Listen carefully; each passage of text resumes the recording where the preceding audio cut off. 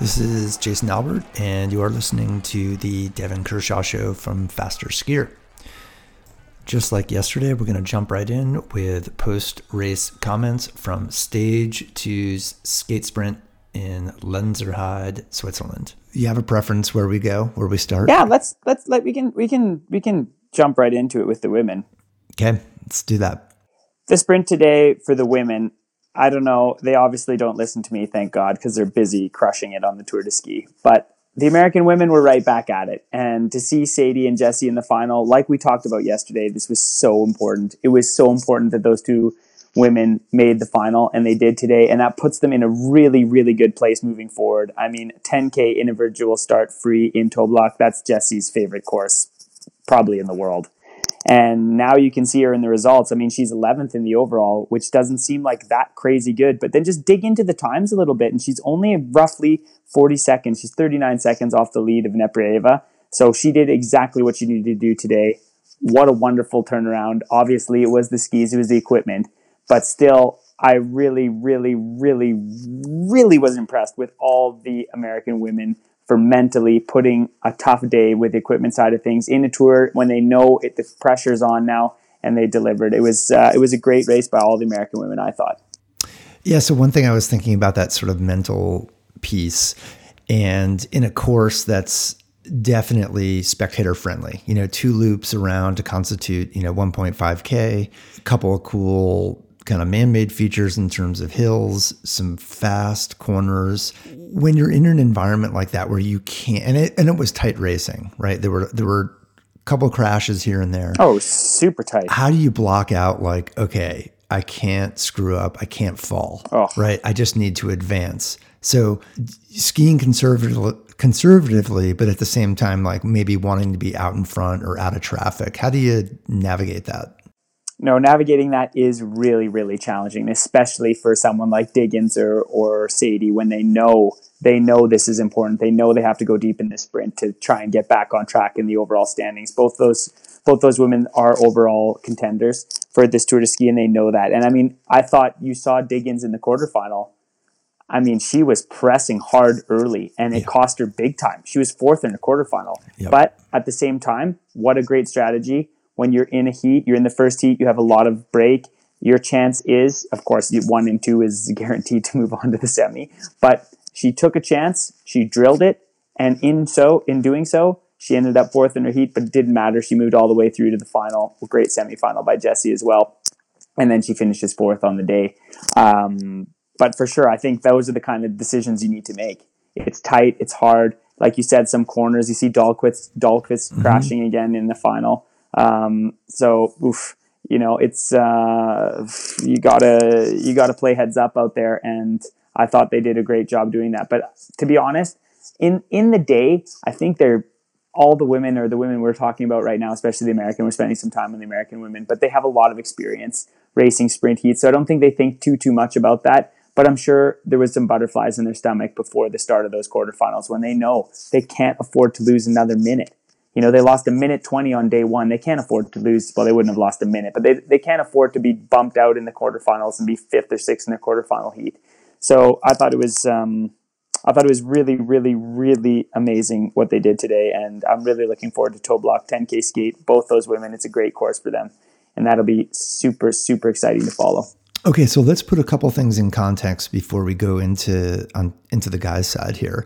As you mentioned, Neprieva from Russia is leading at 31:18, like total elapsed time, and that's with like kind of bonuses incorporated into those times from the sprint day. Johaug sits in 3rd at 31:23. Just a 5-second deficit there. Really not much. Heidi Vang in 5th at 31:34. And, just looking at some names of some reputable skiers moving into a series of distance events, Osberg in 7th at 31:45. So she's within striking distance for Bjornsen and Diggins at this point, roughly 12 seconds ahead. I mean, it's tightened up considerably. Are you surprised, or like if you're in Osberg at this point or a Heidi Vang, what might you be thinking about? Oh, I think you're just looking ahead. You're trying to recover as best you can. You do that short trip over to Toblach, and you just reassess how things go. I mean, Ingveld, of course, it was a bit disappointment. She didn't make the heats. She was 32nd, though. That's just outside. And she, you know what? She has not been a strong sprinter the last few years, which is strange, right? Because she was second in the Olympic sprint in 2014. Right. But she really, really made a conscious effort to turn herself into a distance skier a la Johaug. And it's worked. She's been an amazingly strong distance skier. You saw that yesterday. She skied beautifully.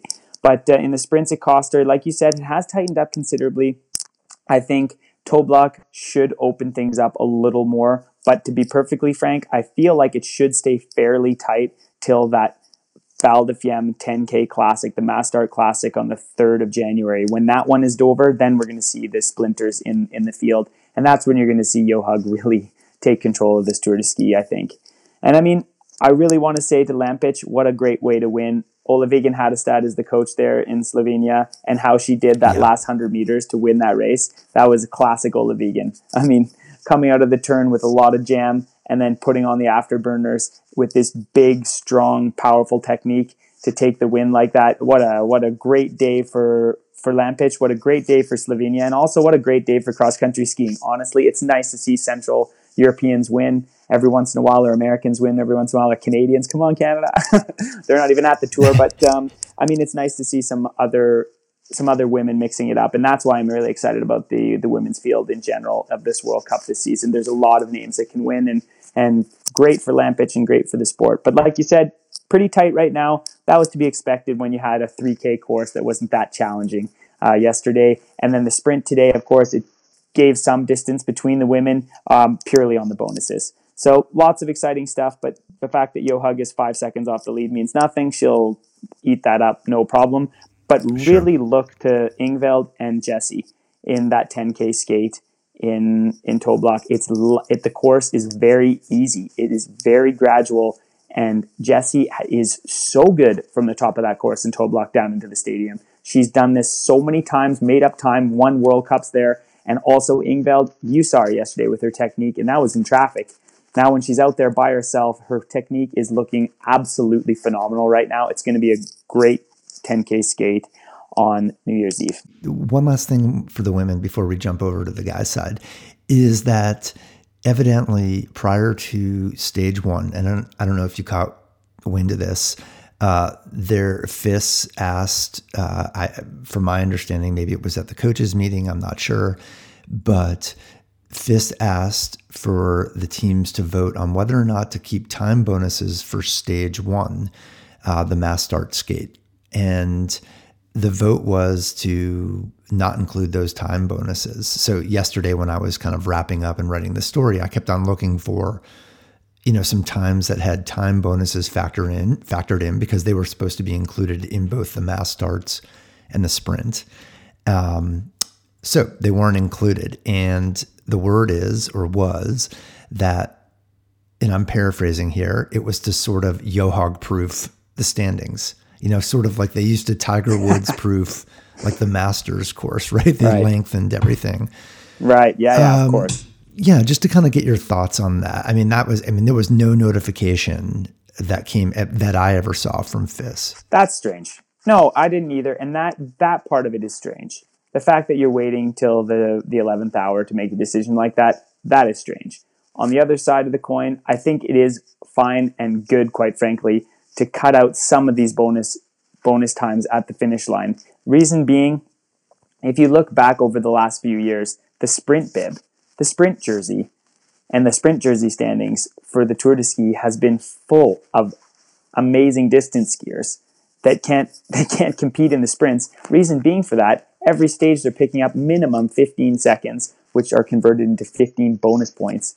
And also the intermediate sprints during the races. And I think that just weakens the competition. It's just really, really strange, right? It's hard. It's like, oh, you're wearing the sprint bib and you have never been in a semifinal in a normal World Cup in sprinting.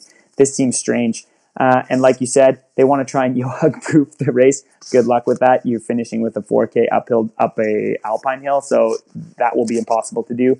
But I do appreciate that they're trying to keep it a little tighter. The women's field, actually, the bonus sprints haven't been that crazy, but the men's, when you have these 15Ks where there's a lot of bonuses out on course, and then the bonuses every single time at the finish line. If you think back to when Ustugov won the Tour de Ski, he won 5 stages that year, and then it was just a bonus city. And there was no way you were going to catch up with him because he had just amassed this ungodly amount of bonus seconds. So good on Fist for trying to keep it a little tighter. I think it was time to get rid of some of these bonus seconds. The way they did it, a little strange, but at the end of the day, it doesn't seem to affect things too much. And like you said, on the women's side especially, you have Yohug. She's sitting third. She's 5 seconds back from the lead, but Tiril Wang sitting in fourth. Amazing stuff there. 8 seconds off the lead. Heidi, she's back a bit now at 16 seconds off the lead, but it's a lot tighter. So it's not the worst decision you ever made. It's just really funny that you do that now. I mean, everyone knew the Tour de Ski was coming, so I don't know why they waited to now, but hopefully the athletes obviously aren't focusing on that whatsoever.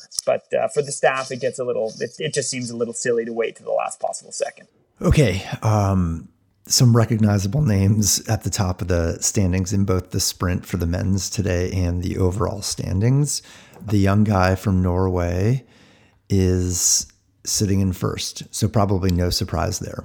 No surprise that Klæbo dominated. I was a little surprised that the Russians chose to ski their semifinal the way they did with Bolshunov and Ustugov, and neither one of them moving on to the final. Feel like that was a small tactical mistake there, but at the end of the day, Klæbo, just an incredible sprint finish. That last 100 meters, he is absolute beauty to watch. Any young skiers out there, if you want to have a textbook technique analysis to look through, look at that side angle shot of Klæbo turning on the afterburners with 100 meters to go. No surprise that he won. Really amazing sprint by Pellegrino today. That was a great sprint, and he moves himself up into 11th in the overall standings. So that was, I feel like the final, having Klæbo, Pellegrino, and Juve 1, 2, 3. We've seen that so many times. We've seen it just so many times. I feel like it was a very predictable podium. Yeah, very predictable. Yeah, exactly. With Klæbo, Pellegrino, and Juve skate sprint. No big surprises there. Here's a couple big surprises. Emil Iversen, 6th in his quarterfinal. He was 4th the day before, so he had a great day the day before, and then 6th in his quarterfinal. But I've been reading, and I heard from my wife, who's on the ground there and working for Norwegian TV. He's a little worried. He says he's not feeling himself. He's quoted as saying, like, I'm not a doctor, but I know things aren't working that well today. I had a bad night yesterday. So that was a bit surprising. And then you see him fall all the way down to 10th in the standings. And then I really, really want to say Jan Thomas Jensen, before this Tour de Ski, best World Cup result, 52nd. Now he has been 8th and 17th back to back. He's sitting 9th in the overall standings. He's on a Veidekke team, one of those training centers that we've talked about in an earlier episode. And then Martin Nienge, he was 5th and 12th. So his best World Cup ever was 4th. Yesterday he was 5th. And then now to follow that up with a semifinal appearance and sitting 7th in the standings. Really amazing stuff by Nienge, and also the whole team Innlandet, which is the the training center that's based here in Lillehammer. They had a new coach this year. It's Marte Kristoffersen, so those that follow skiing might recognize that name from back in the days. He was an old teammate of my wife's. Had some decent races on the World Cup. I mean, she's been on the podium on the World Cup before. So definitely no slouch, and took over that team. Doesn't have a whole lot of coaching experience, and there was some grumblings like, oh, is this the right direction to go? But Magni Smesas, like the surprise Norwegian on the women's side that's having a great season. Håvard Togbo is on that team. He already has a podium in Davos in the sprint. And then Nienge now is sitting 7th in the sprint standings after being 5th yesterday. So I think a lot of the critics have been silenced, and that has been a great run of results already here before New Year's for Team Innlandet and Norway. So that's kind of exciting for the mega dorks out there. which is not our listeners, but still, I thought it is interesting. I think it is interesting that Because like I said earlier, some of these young Norwegians, they don't have great support. They really don't. And the fact that they're able to compete at a high level like that is that should be inspiring for those in Canada and the US as well. You can do it. You don't have to have everything handed to you. A lot of hard work and belief can make it happen as well.